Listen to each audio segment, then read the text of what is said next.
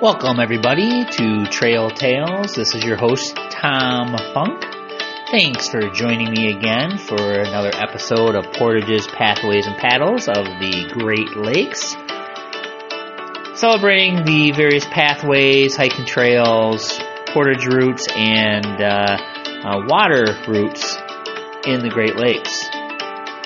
Today, we're going to portage between the Saginaw Bay and Lake Michigan using the Shiawasee and Grand Rivers. Now you may be sitting there going, what? The Grand to the Shiawasee? Why are they going that way? Why don't they just go around the top of Michigan or maybe a different route like using the Huron and the Grand? Well, that's interesting you bring that up, and you'll find out why this was probably the preferred way to get across the Lower Peninsula by Native Americans for centuries. So we found that this is an ancient water and land route between the two largest watersheds, and it did prevent a longer paddle around the top of Michigan and avoiding the Straits of Mackinac, which can be treacherous. There are also several foot trails connecting the proximate tributaries between the two watersheds, portages, and several water routes connecting the main streams of the Shiawasee and Grand Rivers. So this is a circumstance of geology. Glacial Lake Huron actually drained from Saginaw Bay to Lake Michigan via the Shiawasee and Grand River channels. After the glaciers retreated, the land rebounded. So think of like when you lay on your bed at night and you get up in the morning, the mattress comes back up because it doesn't have that weight anymore. Well, our landscape did that as well. So upon uplift of the landscape, that lowered water levels. And this was the primary drainage route, and it wasn't until recently in geological history of Michigan that these two rivers finally separated into their own watersheds. Albeit it wasn't until really the Europeans helped that along by ditching, diking, and draining of the wetlands at the headwaters of both of these watersheds.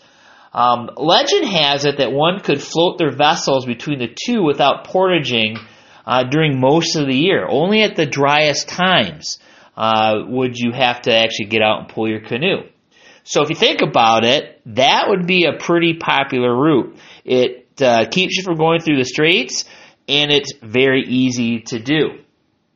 Today, there's only a low sand ridge, several feet in height, that separates the two watersheds, and it's about a mile or so. I think it's actually a little bit less than a mile. Thing is, it's now in farmland. Hinman documents a network of trails between these two watersheds, as I've mentioned, and if you look at his atlas, you could see these footpaths, and they established themselves on higher ridges that paralleled both river systems. In time, Native Americans used the waterway as a cross-peninsula route between Lake Huron and Lake Michigan. So not only did they have the paddle route, they had the portages, they also had a hiking trail as well. Hinman also shows chunks of trails between the various tributaries of the Shiawasee, like the Chippewa, Pine, and Bad, and the tributaries of the Grand, like the Maple, Fish Creek, and Prairie Creek. And by playing connect the dots, you see a network establishing of trails and portages. Two routes came about, the first between the Pine and Fish Creek, the other between the South Fork of the Bad River and Maple River. Both routes have their advantages and disadvantages, the former being longer by 13 miles, wider and shallower than the latter, which was narrower but deeper. The Fish Creek was likely shallow as well. One would surmise the Bad Maple portage would be the preferred route. Additionally, a major foot trail paralleled the Maple, then to the Bad River, making for a portage route if needed during low water levels. Also, if you didn't have a canoe, you'd probably be using that route as well. Along the headwaters of the Prairie Creek, traversing eastward to cross Fish Creek, then to Duck Lake, on to parallel the Pine River was another foot trail. Connecting the two in a north-south route along what is today's US 127 is a trail that connects the pine to the maple.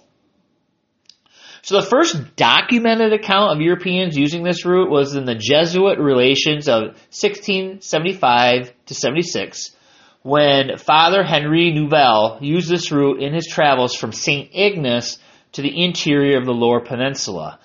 He wintered there and documented the presence of some Sauk Native Americans. However, it is theorized that Groseilliers most likely used this route in 1654 when he crossed the Lower Peninsula. There are no journals or records of this crossing, but he somehow made it from Detroit to Lake Michigan, then up the west coast of the lake. One could assume he cut across using the Huron Grand Route, but as we previously discussed in detail on another episode, that is not a preferred route, and it probably wasn't used very much by Native Americans. As you'll see in the chapter on the Grand and Huron Portages, it's much faster to canoe back to Saginaw Bay than to cross the maze and mire that was the connecting passages between the Huron and Grand River watersheds. Lahontan also traveled the route from 1687 to 89 and documented its use by the Ottawas and Hurons, and noted that there were great quantities of beaver upon the confines of the Saginaw River. And by the early 1700s, this had become a regular transportation and portage route for the French. Additionally, it is well documented by the Saginaw River Basin was well populated and traversed by various bands and tribes of Native Americans. In fact, 1,300 Native Americans were encouraged to resettle around Detroit from the bay, which is a large number at that point in history. And let's not neglect the western end of this route. A trading post was established by Charles Michel Mouet de Laglade in the 1750s at the mouth of the Grand River in Grand Haven. This water route opened up the interior of Michigan via the Grand River and its tributaries. Many trading posts were established along the route and its tributaries.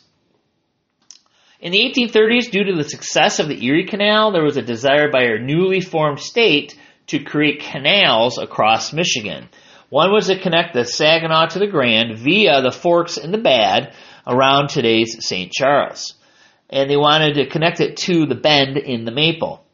Engineered drawings were drawn up and drafted, and actual work started at the forks in St. Charles in 1838.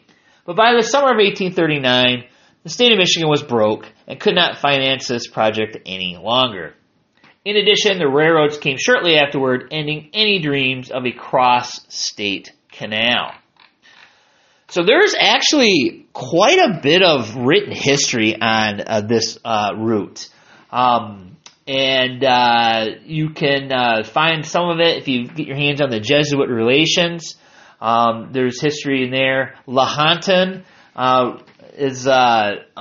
also wrote a lot about the canoeing and pathways here in Michigan.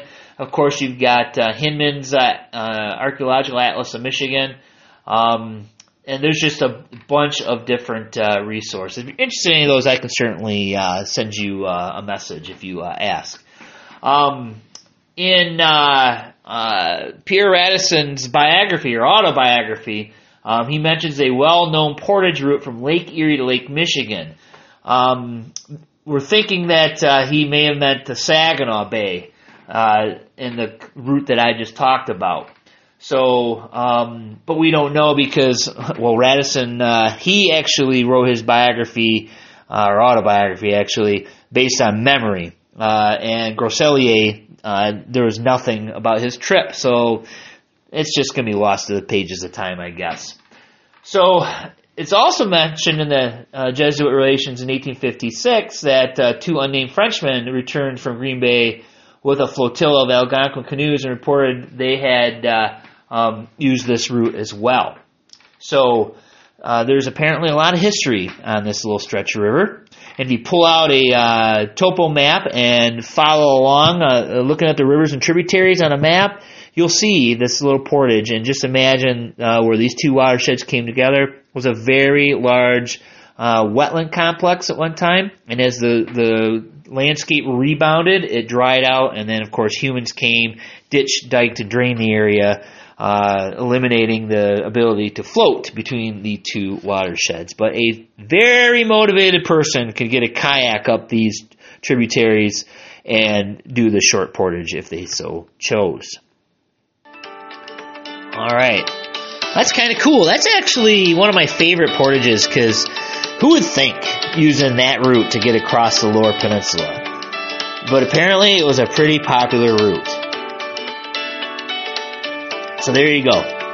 Another trail tale for you. And I appreciate you listening. Hey, go to my Facebook page, Tom's Worldly Adventures, and check it out. And you can ask me any questions you want there as well.